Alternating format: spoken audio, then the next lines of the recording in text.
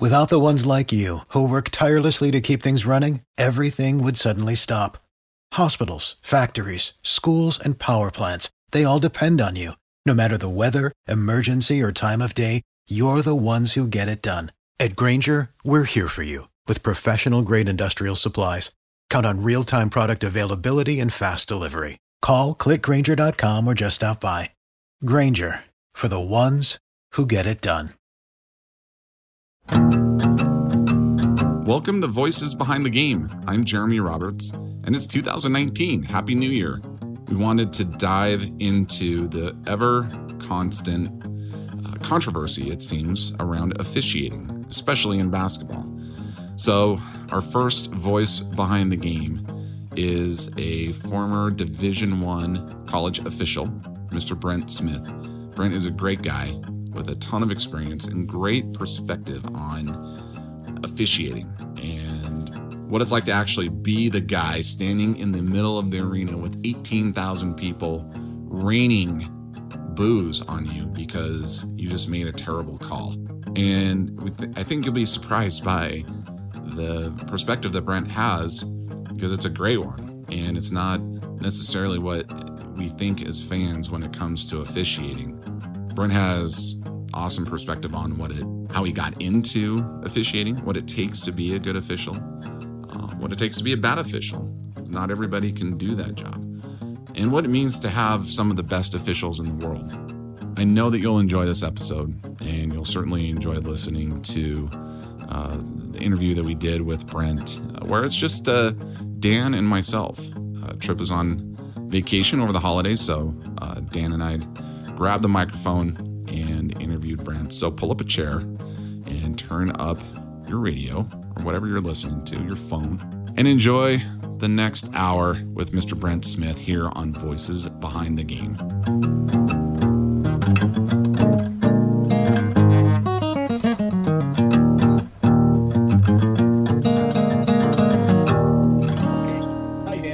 Good. I'm doing well. Good. Well, good. Well, thank you for persevering with us on doing this, Brent. I can't remember, Dad, if I told you that, but the last time I messed up the time because I brilliantly, as a travel agent, figured that Arizona was still on. They don't observe daylight savings time, and so, I thought that. They're on our time right now. They are on our time, yes. I see, Brent, Dad's always known best. If I just would have talked to my dad, then he would have known. So, do you listen to podcasts, Brent? I mean, have you... I've listened to all... I hadn't really too much. Well, I'm kind of a political animal, so I listen to a bunch of political ones. But I started listening to yours since your invite, and it's been very interesting. Well, thank you. And so I'm starting to figure out what you're doing. Well, this is a very casual conversation, and that's the best part about it. It's our whole goal with our podcast is to get behind the scenes and, more importantly, get to know people and that share their experiences of sports and life, kind of intertwining the two. And so there's no formal intro. We're actually recording right now, so that's the best part about it, is that it's literally like having we're having the proverbial beer, which you could be having. We're having seltzer water, and I'm having Jamba Juice. So I'm holding off for a while, but if you hear a cork pulled a little while later, you'll know what's going on. Yeah, that's cool. That's cool. Music to my ears. Actually, that's good. Yeah, just make my dad start drooling. So yeah, that was one thing I've noticed, that, like I say, listening to all your podcast is you're saying it's behind the scenes and it's from all different angles, players and coaches and announcers and now referees. And what I'm finding is there's this same thread that runs through all of them, like the same kind of stories. It's just really been interesting to me to find out the commonality between all the different people behind these sports. Yeah, and that's a great point. It's the commonality is the humanity of it, the humanism that people bring to the game, that I think to games, to sports, or really to anything in life, but since our medium is sports, bringing their personalities into and observing what they see, and relaying that, which is cool. That's what we love about this, is we get my dad's had so much, just like you, so much experience in seeing so many different types of sports throughout, his life. And it makes it fun for me to hear everybody's perspective as well. Cause I have my own, but to get like yours and my dad's with such a deep analysis of things has been really cool. I love it. Yeah, it is good. Like I listen to your podcast when I'm not walking my dog in the morning, and just this morning I was listening to Brevin Knight. And one of the things that he brought up was that how he had to change his tone. That when he's speaking of different tones of the game, that some deserve more excitement than others, and I thought that's exactly one of the things that happens in officiating. You're out there refereeing a game, and if you went along and every call was the same, it just wouldn't work. There's some calls that, they always say that you need to sell about 4 calls every game. Yeah, sell. That's a good word. I like that. And you know the kind of calls that I'm talking about. Oh, you bet. Different guys do different things. There can be a real nut-cutting call, and some guys tend to act like it's the easiest call in the world, and they can get away with it. That's the way they sell it. So every individual has their own tone, and that really hit home this morning listening to that. It's interesting too, from my point of view, sitting as close as I do and interacting with NBA guys as much as I do, that you see who has the proverbial testicles, dare I say, in terms of making a call that is, it's eminently controversial, but they stick to it and they can't be swayed because they saw something that the rest of the crowd and sometimes me don't see. And so as a consequence, the end result of again, just like what you said, you have to take 1 or 2 shots at total and complete obscurity, if you will, to get to do your job. And that's part of what we're exploring with so many different aspects of sports, and putting people in a spot to talk about why they are making the game, fun to watch, maybe on their side, et cetera. Just a whole personality issue. And absolutely. It's along those lines. I love that. And so, Brent, we want to talk a little bit about your background, and just kind of, talk about I know you played college ball at Westminster, right? Right. Okay. So you've been a basketball fan your whole life. So just take us back, starting at West Mini, and bring us through your career, and then let's get back into, I'd love to talk about what you just mentioned about selling a call.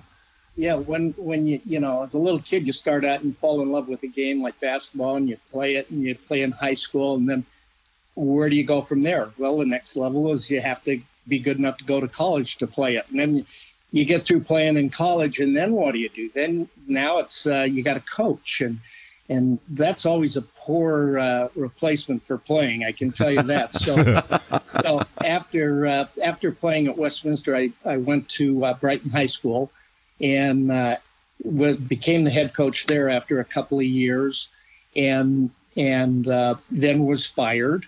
Was not a good experience, but that's way down the road. And then after sitting around moping a couple of years, got into refereeing. Did they pay out your contract at Brighton, or give you hot lunches for the rest of your life, et cetera, something? Believe it or not, I stayed there and finished teaching for another 24 years after that. And the teaching was a wonderful career, but that was kind of the end of the basketball coaching. I had a chance to go back and assist Tom Stanky at Westminster a couple of different times. Tremendous basketball coach and a great program. And that's who the field house is named after. Yeah, it should be. In fact, he did a lot of things with the Jazz too.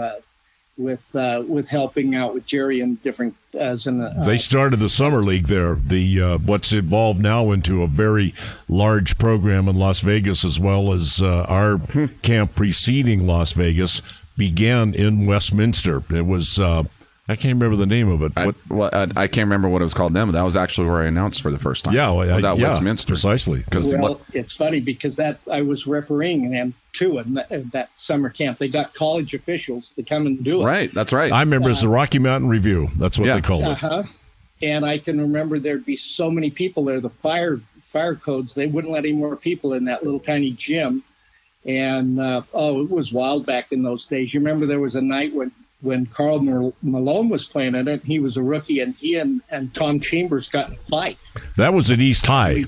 Yeah, I remember that distinctly because Vrains was playing as well, and Carl was just basically being something that I can't say on the air, obviously, but the end result of he shoved Vrains out of bounds, and Vrains had the ball in his hands. He landed. He didn't knock him down or anything, but Vrains took 3 steps and let Carl have the ball as hard as he could throw it, and said, "If that's what you want to do, let's go." And interestingly enough, Carl took a second look at Vrains' anger, plus the fact he was, Vrains was a fairly good-sized kid, so the end result of that was amazing conflict potential that Carl took a sidestep on. It was really amusing. I watched every second of that, and he did the same thing to Chambers, and Chambers just looked at him and he said, "Carl, let's just play basketball. For God's sakes, why do we have to do this?" It was I trust a learning experience for him, being that he was a punk back then. There's no question of it. He was awfully young, and I remember at that same time, believe it or not, Danny Ainge came out and played. Oh, really? Yeah. And was this after he was still playing at Boston? Okay. And I can remember calling a foul on him one time, and he looked at me and he said, "I come all the way from Boston to give this league credibility here, and you call a foul on me?" That's an exact quote. That's cool. I would have shown him the door based on that. Here's a technical for you too, dude. There was a great picture in the paper of him biting Tree Rollins. You could have just held that up at that point. So anyway, that was his, and I started refereeing, and I refereed 7 years of high school basketball, and my career was kind of charmed because when I first started, that was when Title IX was first starting, and they started girls basketball, and so none of the old veterans refereeing in the Salt Lake area would touch the girls basketball with a 10-foot pole. So I had all the games I wanted to work. And a friend of mine, Brent Marriott, and we went throughout the state and refereed girls basketball. And I can remember you'd drive all the way to like Wendover to do 2 girls games. You'd do the JV and the varsity game. Oh, wow. And the JV game was $7 and the varsity was $14. That's not even gas money, man. Oh, man, that was huge money back then. Yeah. So anyway, that was the start of it all. And after 7 years, I finally got a boys state championship game. And I thought, now that I've kind of risen to the top tier of my own peer group, I'd like to apply to do the college game. So I put in my application, and as fate would have it, that's the year they went to 3-man mechanics. So they needed to increase officials. And so they had a big tryout camp at the University of Utah, and they had about 80 officials from the Salt Lake and Intermountain area. And we went up there and refereed all these little, junior high and high school kids at a summer camp. And they had all these supervisors from the different colleges, from the WAC and the Big Sky and so on, watching us. And out of 80 guys, I was the only one selected. Really? Wow. And the most amazing part of this story, and there were some really good officials and good friends and every bit as good, if not better than I. But the guy that hired me was a guy named Dan Sherwood, who was the supervisor in the Big Sky. And as soon as he hired me, then Guy Gibbs in the WAC hired me also. But anyway, it was a few months later, and we had our meetings just before the season started. And he called me aside and he says, "Brent, you know why I hired you and nobody else from those 80 guys?" And I said, "No, why?" And he said there was one, he was sitting on the end of a gym, and it was one of those, in the PE complex where there's 4 or 5 games going on everywhere. Yeah. And there was one time I was under the basket and the ball goes out of bounds, and, and you make your mechanics, you blow your whistle, you point, you're going this way and all that. And a little kid, about a 5 or 6-year-old kid, went behind the basket, picked up the ball and brought it over to me. And I looked at the little guy, said, thank you, and got the ball, off we went. Well, this Dan Sherwood said, when that little kid brought you the ball and you said thank you, he said, you were my guy. Huh. Wow, that's cool. Wow, that's crazy. I mean, that's awesome. Isn't that a strange story? Yeah.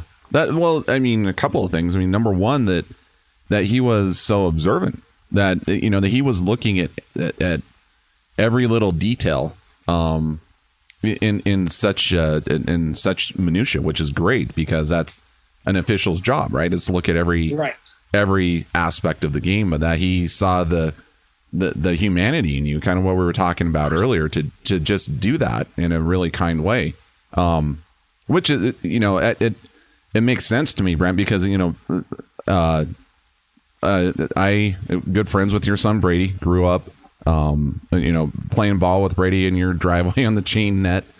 And, right. One of the things that I remember about you was just your willingness to converse, to talk with everybody in a really confident and kind way that made me feel like, hey, you see what I'm doing right now as a 13, 14-year-old kid.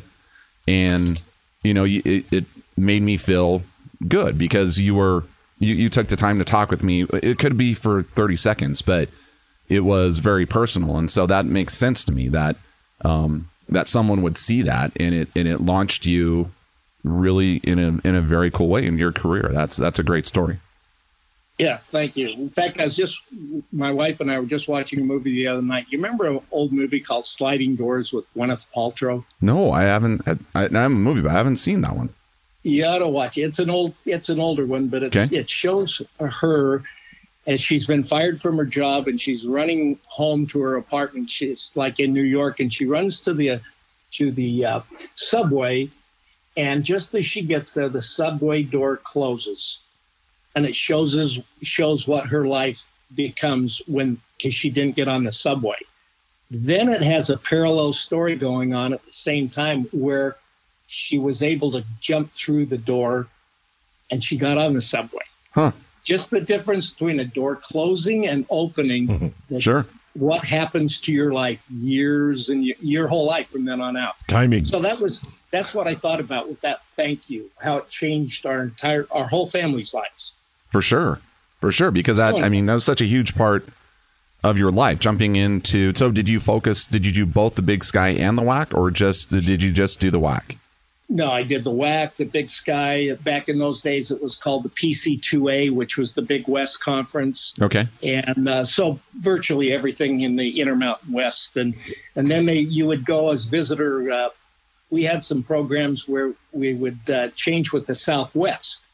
And like on big games like BYU and Utah, they would bring 2 guys from the Southwest Conference from down in Texas to do the game. And they'd send 2 of us to go down and do like Rice in Houston. Okay. And you find out when you go into an arena, if you go in with no baggage, if they don't know who the hell you are, then they haven't got much ammunition. And all of a sudden, you're a lot better than the old guys that they were normally planning on seeing. You've got no baggage. Yeah, the Moose Steubings of the world, for instance. Yeah.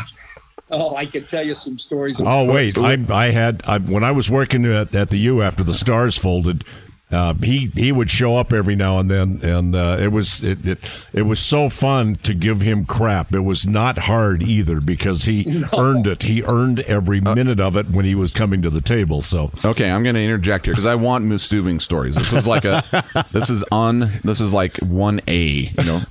Get to know Brent better. And then, so I'll give you a quick one that I remember because we went to, we'd go to Goals games all the time. Right. So Moose Steubing was also a AAA manager for the Salt Lake Goals baseball team. And so he was an official that you officiated with, right, Brent? Absolutely. Okay. So I remember we would always go on Sundays because there were hardly anybody there, and you could sit in the third base side on the wooden bleachers there. And I'm there with my dad and my Uncle Bruce. We're sitting there, and Moose sends somebody home on a pretty weak grounder, and the guy gets thrown out at home base. And so my dad, and this is one of those wide-eyed moments. I'm maybe 10 or whatever. My dad, yells, "Don't do it again, Moose!" And he turns around and he gives my dad the thumbs up sign. and he salutes him and turns around. And I'm like, wow, he heard. I had a voice obviously good enough to get out there, but I said, "Moose, don't ever do that again. That was ridiculous." And he just turned around and he knew damn well he screwed up. It was really funny. The guy was out by 3 feet. And I said, "Moose, hold him on the base next time." It was great. You could never embarrass Moose. In fact, one time, I think it was in the series when he was doing third base for the Angels. Right. It's still, you could probably YouTube it. It's still very famous when Bobby Grich was coming to third and Moose gave him the sign to either slide or stand. He gave him each one. One hand was going down and the other hand was going up. And the look on Grich's face like, what do I do? That's awesome. All right. I don't know if you knew this, but Moose passed away this last year. Oh, no, did he really? Wow. We were wondering about it. Okay. Just a few months ago. What's his heart? How old was he? Would you guess? Moose was like 83 or something like that. Oh, no kidding. Wow.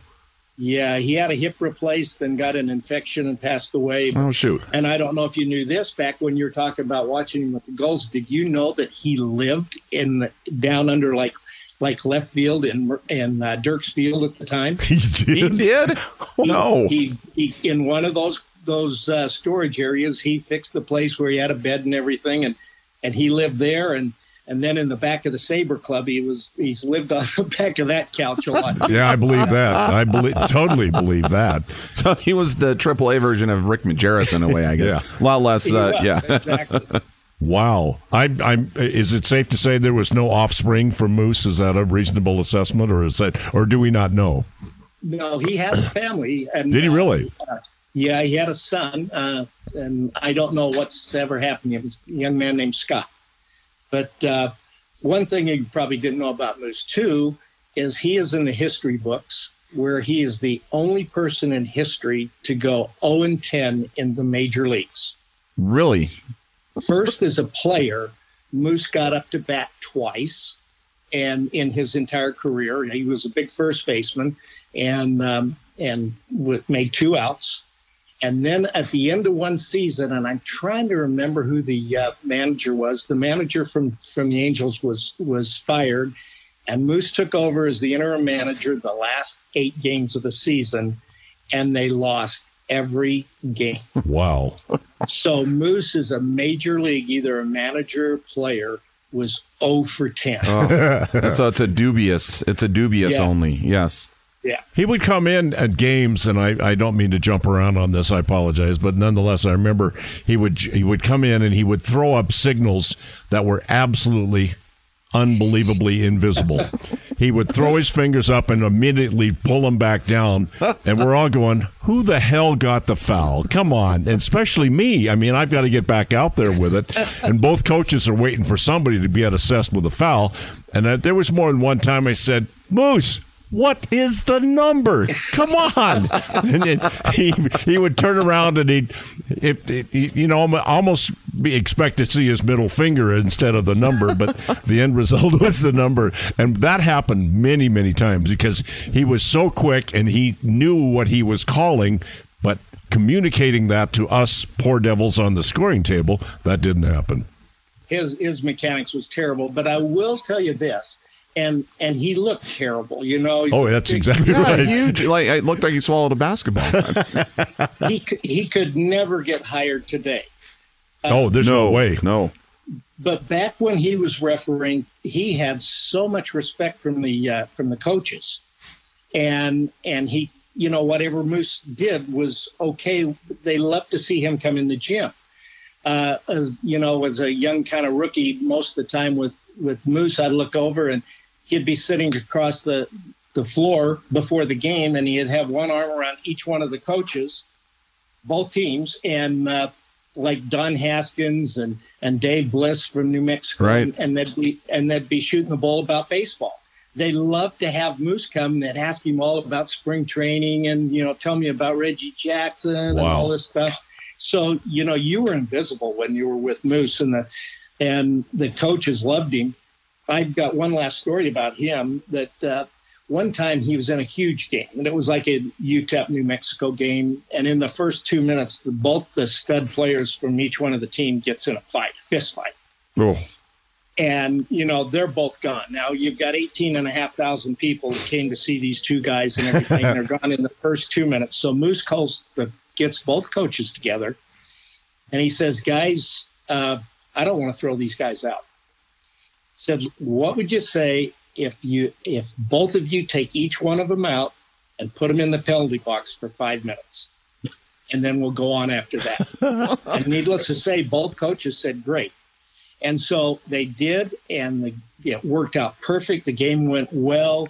Moose got away with that. Wow. About 5 or 6 years later, there was a kid out of Idaho that tried the same thing in a Big Sky game, thought it was, hey, Moose did it, worked out great. He was fired by the next morning. Wow. Really? So, a Moose couldn't do that today, but he could do it then. So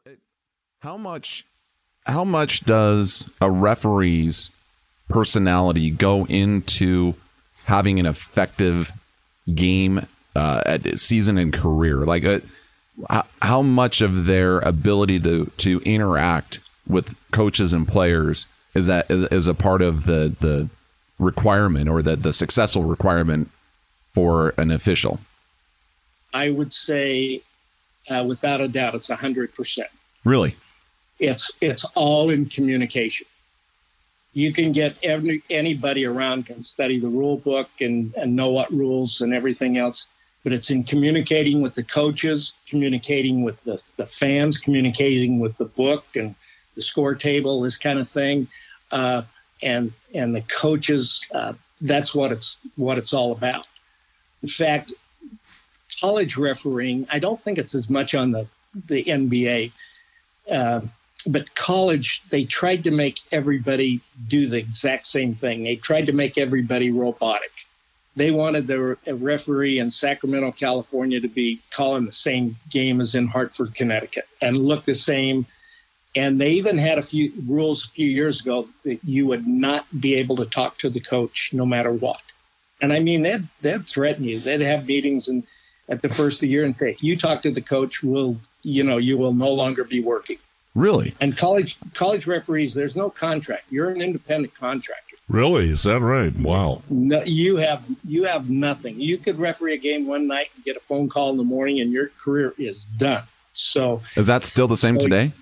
Yes, it is. They don't have contracts. Wow. There's no union or anything. So anyway, and we found out that when you couldn't talk to the coaches, it just kind of ruined the game, because the coaches want to talk to you too.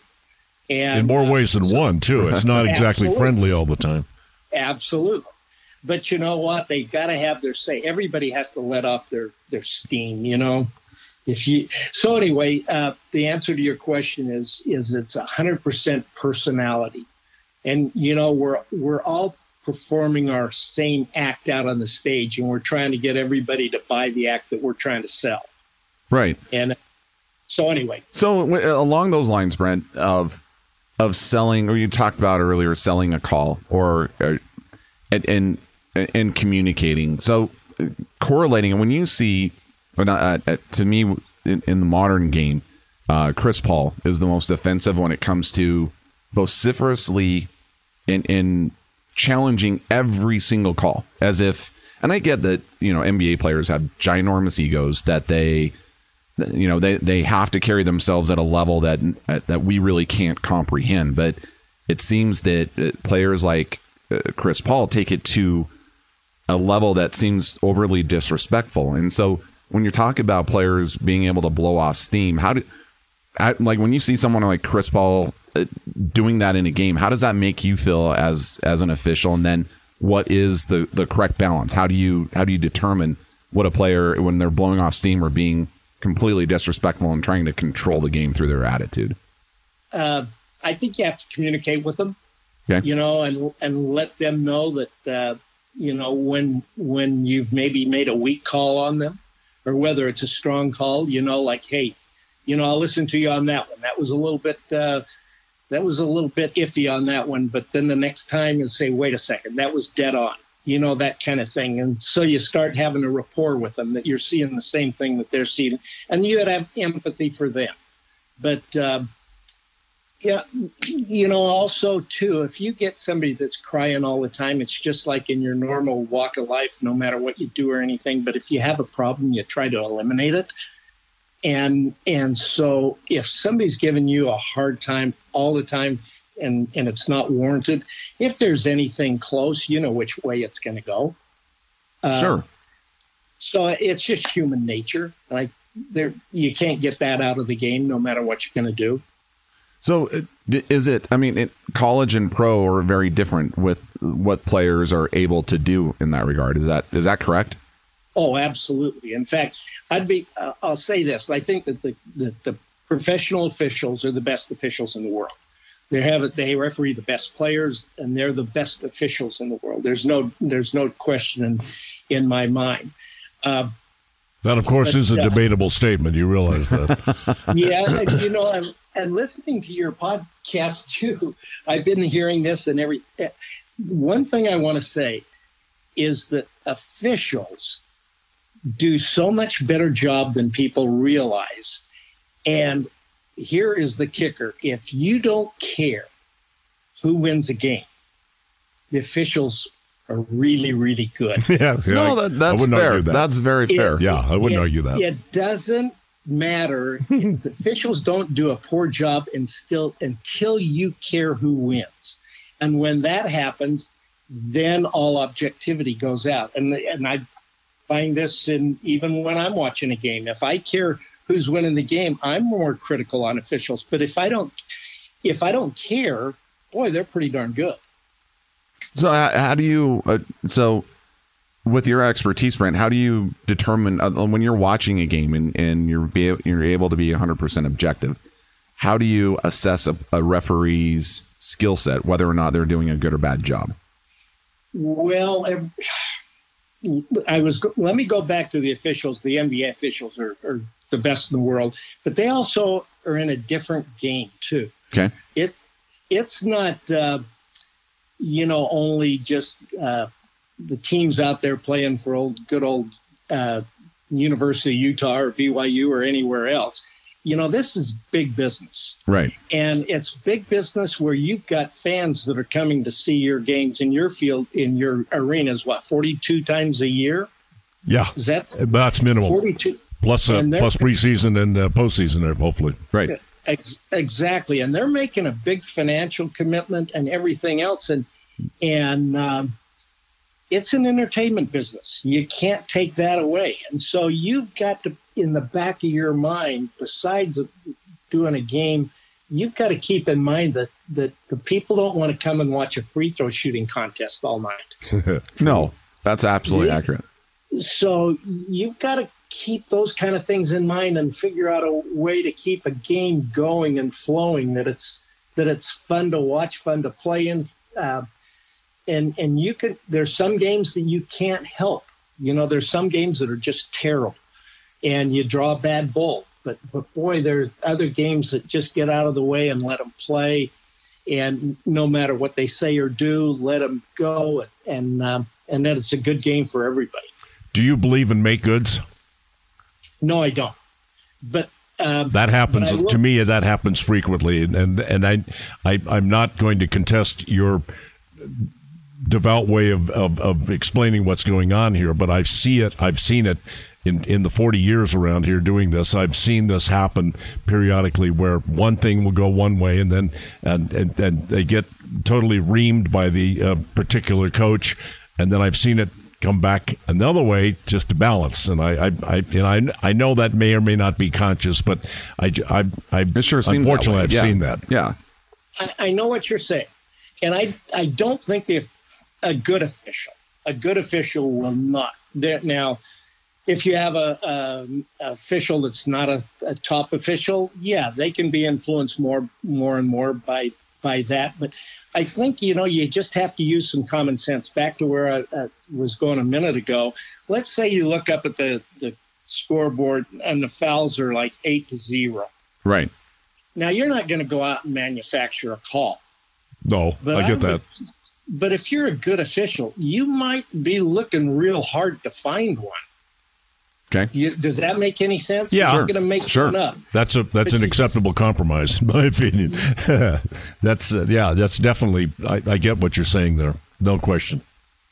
And when it comes to being influenced by crowds and coaches, I know when Jeremy talked to me about coming on here a while back, he said you probably have some stories about Jimmy Clark, and Jimmy Clark was a great official and had a big long career in the NBA. And you all know Jimmy. I liked him very much. He was a good guy and a good official. And I remember that when I was a rookie, and he was telling us the code that we used to live by was you had to give the visitors a chance. Now think about that a second. If you were going to be a good official, a terrible official would go, and if he had the home team win every game, homer the hell out of somebody, you're going to have a career that's going to last you maybe 2 years, and you won't get in any trouble. But it'll never last more than about 2 years, because these same coaches that you're homering, you're going to see them on the road someplace. Right, yeah, precisely. Yeah, that's exactly right. And so if a coach comes out and just rips you big time, and you immediately go and cave and have a makeup call, that coach right there, now when the coach at the other end comes and hollers at you, guess what he's thinking? And you lose all kinds of respect. In fact, Jimmy Clark had so much respect that Don Haskins said, I'll take Jimmy on the road anytime, but I don't want him at home. Really? Wow. Yeah. Okay.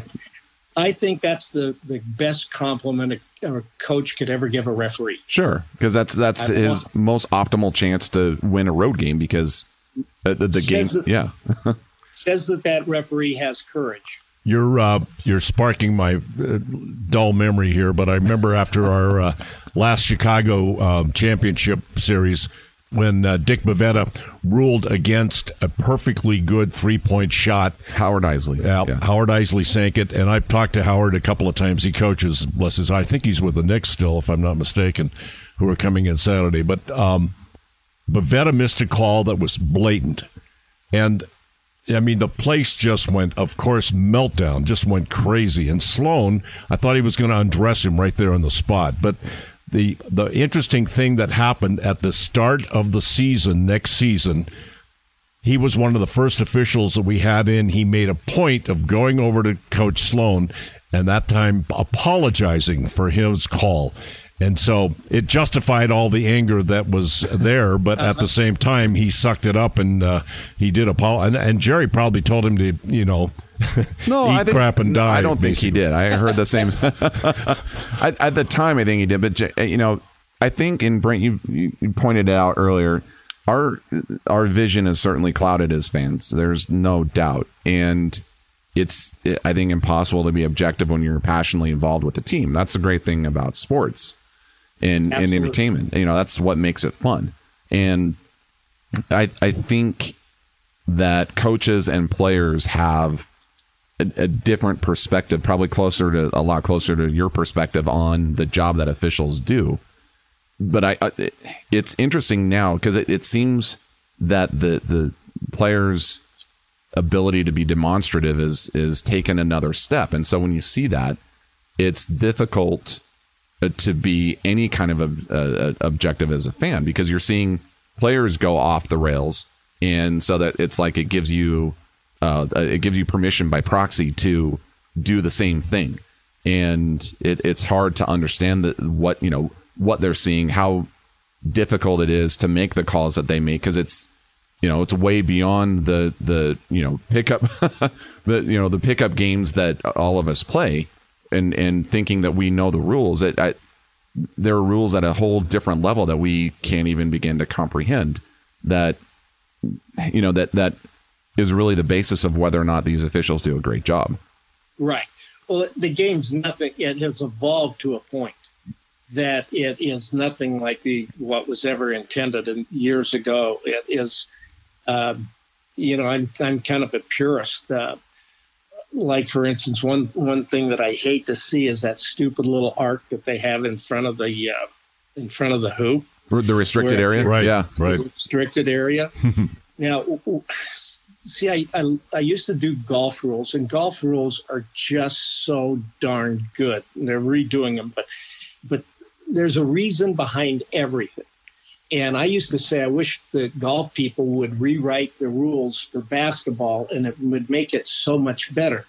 But one of the fundamental rules in basketball was that if whoever got to a spot first and had it established, that they could have it. Right. Nobody, and that was in the game forever. And then what happened is then you'd get a little guard that'd stand directly under the basket, and the guy would come in and dunk it and come down and land on top of him. And the play was over. It meant nothing, but the little guy was getting smashed. And so it looked ugly. So they said, instead of no calling it, we'll just make that arc.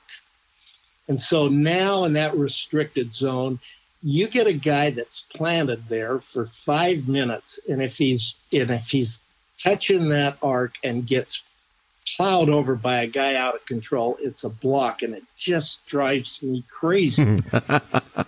and that's what they're trying to do, is they're trying to take out the individuality. They don't think that every official can make that same call and have the same judgment, so they try to make it so there's no judgment involved there. And I don't think you can take judgment out of refereeing.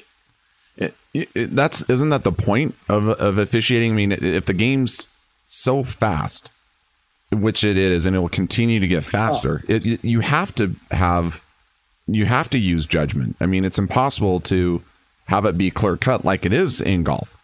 That's a great correlation. It's impossible to referee a basketball game. The size and strength and speed and everything, now it's getting more impossible by the tape. So what are things that you observe to correlate it? So you brought up one, the restricted area. Let's talk about a couple of specific things, because locally in Utah, Rudy Gobert was very vocal about there being favoritism, of favoring elite players. So I want to talk about that first, and then I want to go into some specific rules, because that's how they correlate with the elite players. So first, do you feel that there are opinions, that the opinions can be swayed because of elite players playing an entertainment game?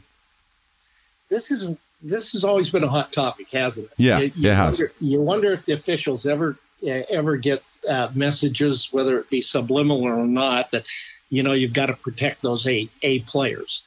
And again, I think this just comes down to almost like human nature, that you get LeBron James going to the bucket hard, and the world's strongest man, and his off arm is going to take out Gobert and lay it up. And if there's going to be a foul, it's going to be on the defense. It's just the way the game. It's a performance art, and again, it's just by human nature you're going to keep those studs in the game. So in the same way, are rookies then doomed because they just don't know as much as veterans, just by the nature of what they do, who they are? I think so, and I think that's in every sport at every level. I think rookies have to pay their dues, and I think they understand that.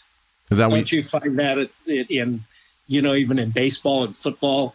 The rookies are always the guys that have to carry the equipment to the team bus. Oh yeah, yeah, like absolutely. That. And the same thing's going to happen on the floor. They're not going to get instant respect. Just like the coaches don't get instant respect when you're a new coach, and the referee doesn't get in. You have to earn those kind of things. And that's, Dad, I hear you talk about that all the time, actually, when you see players come in, because you have the best seat in the house, and you make great observations about what you see because of your experience seeing it. And I don't know if you notice it, but you make that same kind of call.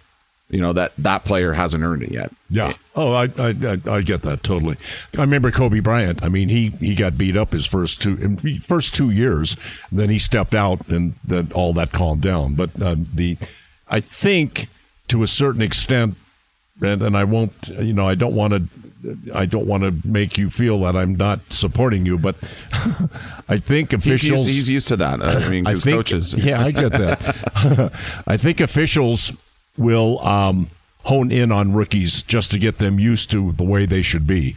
And I've seen that quite a bit relative to brand new guys, brand new kids that are, really good players, but they still get calls on them, and they have to learn to adjust. And it's part of the process of being a pro player, in my opinion. No, I agree with you totally on that. You have to earn that respect as a rookie. And the officials will do that. You're not going to give them the same break. You're not going to take any crap from a rookie that you'd hear from Chris Paul or anything. You know what I'm saying? Sure.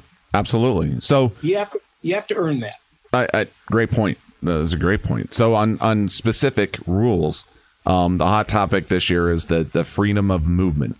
So not being able to use as much physicality as defenses used to, especially if you correlate back. Everyone wants to say the good old days of the 90s, for example. The bad boys, Carl John, or Jordan. People forget what an amazing defensive player Michael Jordan was. He was absolutely incredible defensive player, and a lot of that was because of how physical he could be, how incredibly strong he was. So do you, from a basketball purist perspective, have those rules, do you think it makes the game better or worse? I really think that they give too much leeway to the offense. I really do. I agree. And but again, people don't pay those ticket prices to come and see a game that's 52-48. They want to see that. They don't pay to see the four corner stall, right? Exactly. The game has changed so much since they put in the 3-point play. And that, back in the old days, the big guys, they could never get out from underneath the hoop. They had to stay down low. And if a big guy ever took a shot outside, he was on the bench. And now you got, Dirk Nowitzki. And so the game has changed so much, but it's changed so it's strictly an offensive game. Did you see that happening, Brent? Like, did you, as you were officiating, as you got further along in your career, towards the end of your career, did you see that? Did it happen quickly, or was it a subtle thing, even in the college game? Well, I think it's evolving mainly because of the pros and the NBA game, and I've been listening to you talk, and I've seen all this stuff with the AAU teams and everything. Right. The AAU teams, they emulate the pro game. It's all offense. There is no defense played there or anything else. Correct. And so I think it's changed all the games all the way down the line because everybody wants to jam or shoot threes and go to the hoop. The fact remains, however, and you'll hear coaches say this and talk about this, and I remember Coach Jerry all the time, and I think Quinn even today.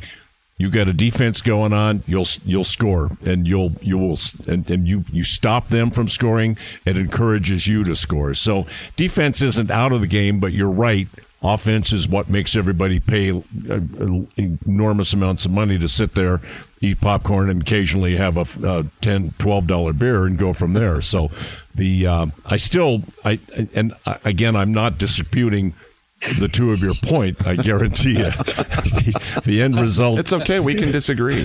We can agree to disagree. And move on. Yeah, it's harmonious stuff. But the end result of consistent good defensive play, and last night we did that to Portland. Lillard and McCollum, we stopped them, and we did very well, and ended up, running away from Portland without too much of a problem. So defense has still got to be there, and again, I'm not disputing what you just said about offense, though. Absolutely not. I guarantee you that makes everybody smile, but it's fun to watch defense every now and then. Wouldn't you say that the teams that are going to make the playoffs and everything, unless they've got outstanding, way further offensive ability like the Warriors have had in the last few years, that the rest of those teams are going to be getting there because they play better defense. Yes, sir. Because they can all play offense. Yeah, exactly. Yeah.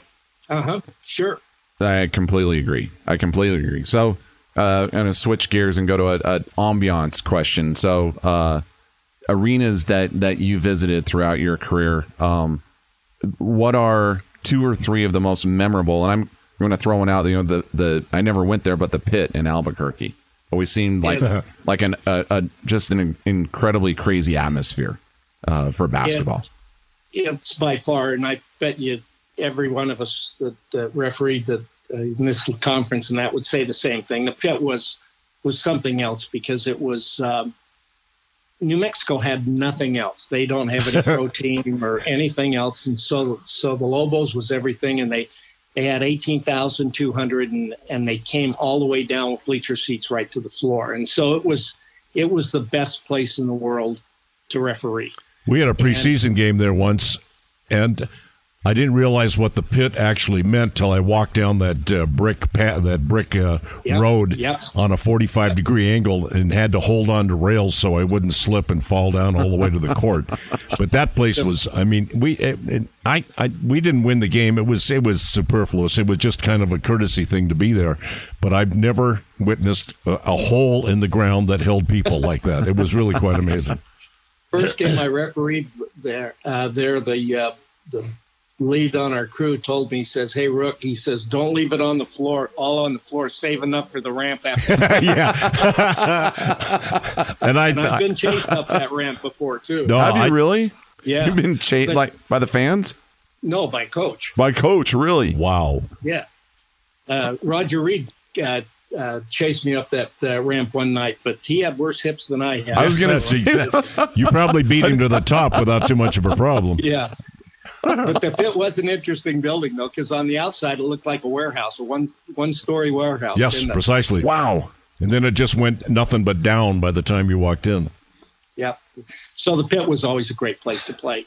Laramie. What about Laramie, Wyoming? Laramie was a hard place to get to. That was the worst thing about Laramie. Our league was a hard league for travel. I used to have to go to Hawaii, and they'd send you over there a couple of times each year, and I'd say, "I have to go to Hawaii," and they'd say, "Wait a second, you've got to go?" And I said, "Yeah." There was one time I flew to Hawaii, took an afternoon or a late morning flight, 11 o'clock flight, landed about 3, went to the gym, refereed the game, got on the 10:30 red eye back. So I was on the ground in Hawaii for about 8 hours, that kind of thing. It was a hard trip. I would rather go to Laramie, Wyoming than to Honolulu. But wow. Now that's to referee. If it was a vacation, that's a different story. No, it was a hard travel league because you had weather and you had different places to go. So the arenas were fine, but the Pit was the best. Pit was the best. Yeah. A couple of your biggest games, like let's segregate it. So a couple of your biggest games, and then a couple of the most memorable, 1 or 2 of your most memorable games. Oh gosh, I can remember one night I got in trouble with Haskins down in UTEP, and it really wasn't even a call on mine, but he got upset and came on the floor, and I had to hit him with a tee, and it got really ugly, and unfortunately I was back 2 or 3 weeks later and he was still seething. Whoa. And he had already had one technical, not by me on that one, but I'm just an innocent bystander underneath the basket on a free throw, and one of his kids falls into the lane before the shot, and so you're going to shoot a free throw over if it misses, and it had to miss.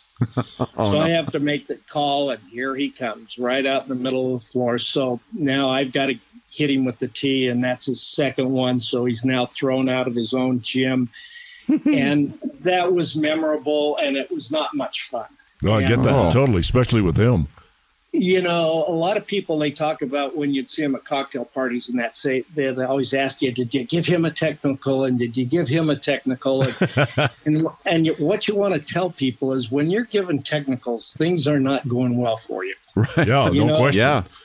And so you want to be as inconspicuous as possible. It's just short of being armed, basically, would be my sentiments. Yeah. I mean, do you get like physically anxious or nervous when I mean, he's nicknamed the Bear for a reason, right? And so, yeah, I mean, and I know you can't show it, but like, how do you get training on how to try to control yourself in that situation? No, here again, that's all that communication and your own personality and everything else. Okay. There's not much you can do. It's really hard to explain that I can remember times at the pit, and you'd be standing out there and you'd made a call, and there'd be 18,000 people giving you a standing boo, and of course then there's a TV timeout, so you have to stand in the middle of the floor for 3 minutes, and they're standing booing you all at one time. Wow. And it's hard to explain to people that when you know that it was the right call and that you had the balls to do it and everything, it's almost like a high. It's interesting. I get that. Totally. Yeah. I totally get that. It's like, I can't believe that there's 18 of you that are wrong and I'm the only one that's right. So I kind of can see you, Brent, sitting there with your arms folded and you've got this smug look in your face. Did that happen? Exactly right. Oh, absolutely. Yeah, good. But the corollary is, though, every once in a while, they're right. You'll kick a call and there's no doubt about it. We all do it. And then there's no place to hide. You are laid bare. You're laid bare, and you can never let them see you sweat. You've still got to be there with your arms folded just like before, but it happens.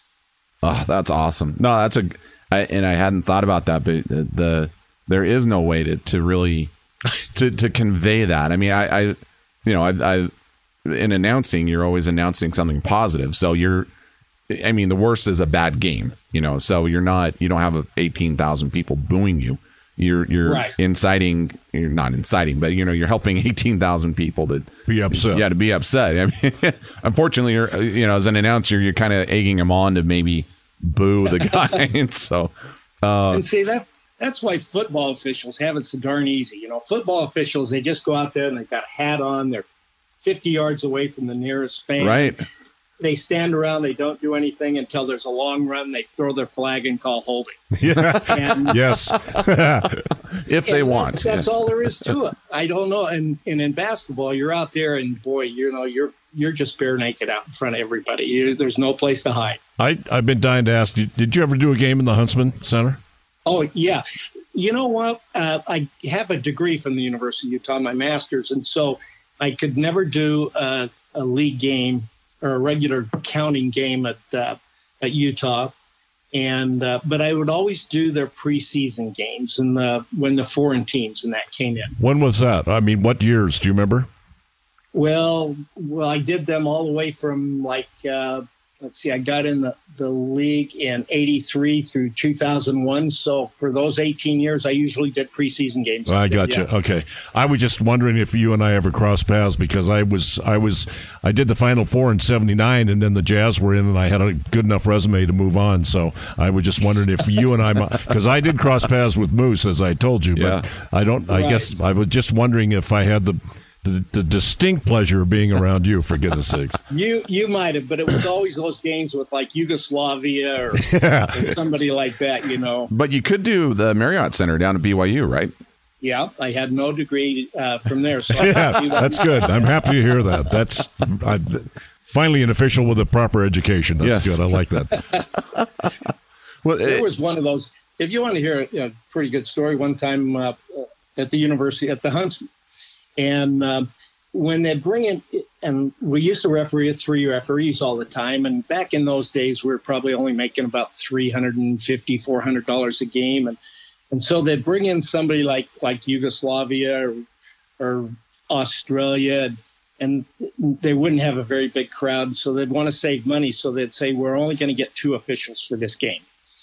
So I was working one of those games. And if you know the mechanics of officiating, with 3 officials, you never look at the same place. You divide the floor up, right. And so now when there's 2, well, there's a place on the floor that's not very well guarded if you're not used to watching it.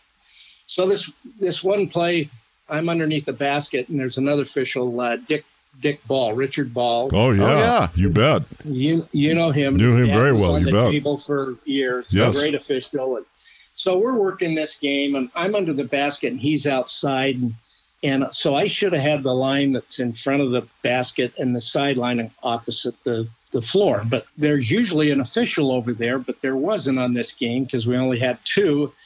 And I'd forgotten that, and I'm working like crazy. I'm watching under the basket and everything. And all of a sudden, the crowd gets real quiet, and I look around, and the ball is in the back court, and there's about 4 guys around it, 2 from each team, and they're just kind of, they won't pick it up. They don't do anything. They're just looking at it like it's going to explode, like it's a bomb or something.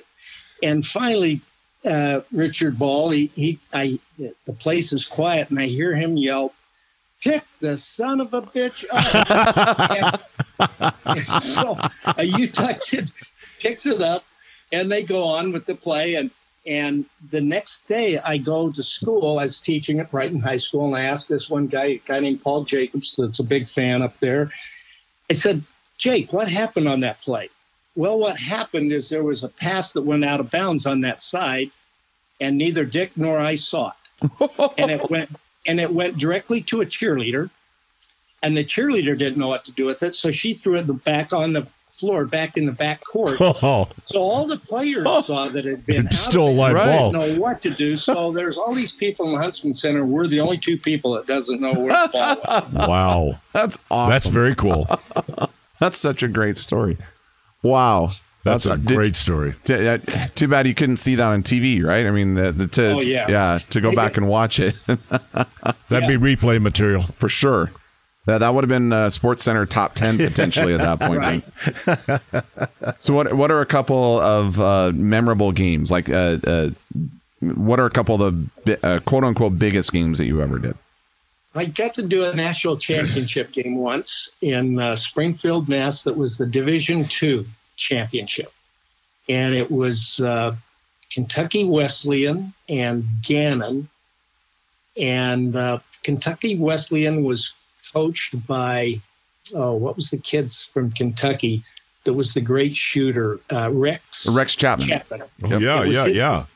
His dad was the coach at Kentucky Wesleyan. And so that was kind of nice to do the national championship game for that back there. So, yeah. And there were a lot of WAC tournament games, those kind of things. Always around here it was the Utah BYU game, and I could never do those. So if you really made it, then you got to do UTEP in New Mexico. That was the battle down there, or Wyoming and Colorado State. Those were all brutal battles. Yeah. So they were all really good games to do. But of course, I never could do a Utah BYU game. And good basketball. I mean, that was really good basketball. Okay, here's another thing people don't realize. The higher you go up and the better the players, the easier it is to officiate. And the better the game, the easier it is to officiate. Well, that makes sense. If you've got a game that's a clinker, like a Jazz game might be 100 to 70 or something like that, trust me, nobody wants to be there. The officials don't want it. The players don't want it. It's an awful game. And you just, on those kind of games, it's like you're sitting on a powder keg, because usually there's going to be something that happens that's a non-basketball play that you don't want.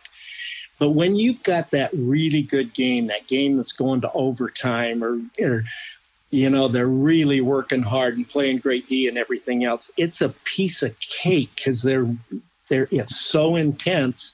The players play better. I think you see better. The coaches coach better. Those games are really, really fun to work.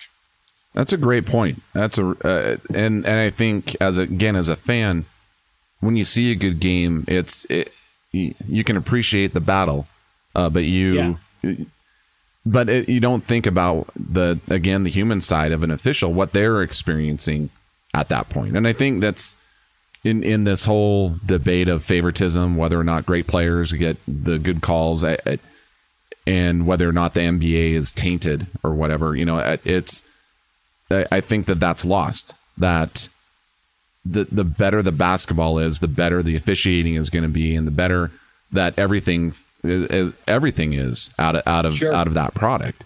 And it, this has been really revealing in a great way for me to a lot of the points that you've made, Brent, about just the way that officials look at the game, because you can think of it as a fan, but it doesn't register. It just doesn't register at all. And I think it's when people talk about the officials being human, it's, as a fan, I think when we talk about that, honestly, it's lip service. It's not there isn't any empathy. So that's where a lot of the comments that officials get come from. In addition to that, you could not go into our crowd of 18,400 and find 10 people who could do what you do. No there question. Wouldn't be a soul that would have the guts to walk out on the floor with those large human beings that are very, very highly paid and sit there and tell them that they're wrong with what they just did with the basketball or stepping or blah, blah, blah. It just, you would never, but at the same time, those 18,000 can stand there and just throw crap on you guys because of the fact that they think they know the answers. It's really, it's an amazing contradiction, because if you asked, come on, you go ahead and officiate I'm sorry, they crap their pants. That'd be the end of it right there on the spot. Yeah, and again, going back to this, I think we as officials, we understand that.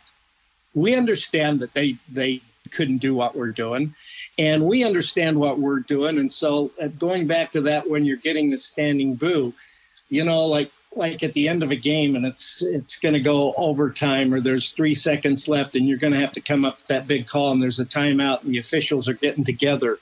I don't know what the crowd's thinking, that you're saying, but there's a lot of times, and it's true, you might be saying, okay, you got after the game, you get the rental car and let's go to so-and-so's for dinner. Kind of. And I need a drink right now. Thank you. Yeah, absolutely.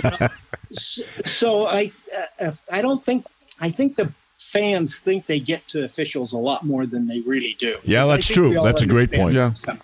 I mean, I've seen officials cover up a yawn when there's the booze coming at them. I've seen that happen a couple of times. Leon Wood, who is a good guy, very, very heads up. He played in the game, and he came up. He was just walking over to us one. He had to stifle a yawn, and the booze were. I had to cover my ears. It was so loud. It was unbelievable. Yeah. He couldn't give him a crap less. Yep.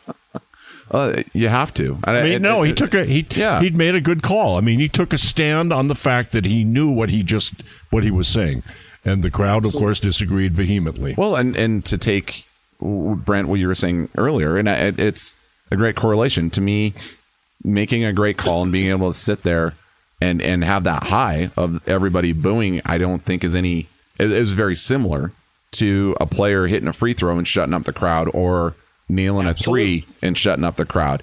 And right. I honestly hadn't thought about that. No, that's brand new for me, too. Yeah. And I think that's very cool. That's a great way to look at it. That humanizes you guys. You know what I'm saying? Well, we're coming up on our time here, Brent, but this is exactly what I was hoping for in setting this up. It's really brought a lot of perspective to the humanity, the human side. I don't want to say humanity, but just the human side of officiating. And it's been great. It's been great you brought some really great points into this that I'd never thought about. And you are a voice behind the game too, by golly.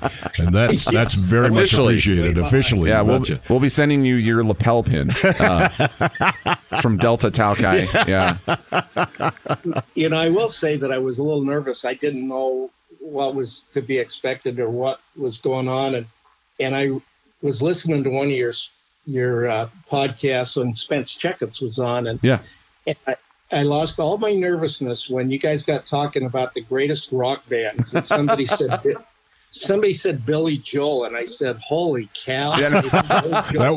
That's pretty much what I did too. It wasn't us. It wasn't even close to us. So I know, are you do you play golf every day or just like every other day? It's you have usually about three times a week. Okay.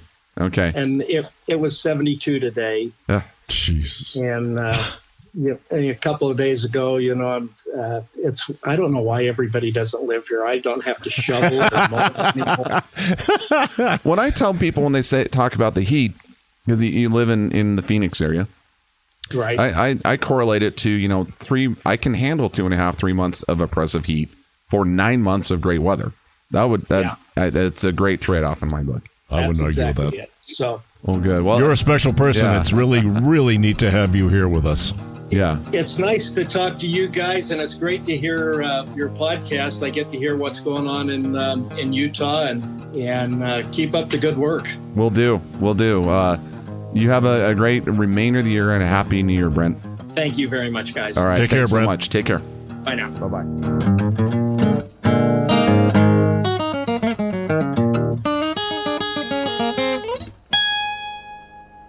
That was good. Thank you for listening to Believe. You can show support to your host by subscribing to the show and giving us a 5-star rating on your preferred platform. Check us out at Believe.com and search for BLEAV on YouTube.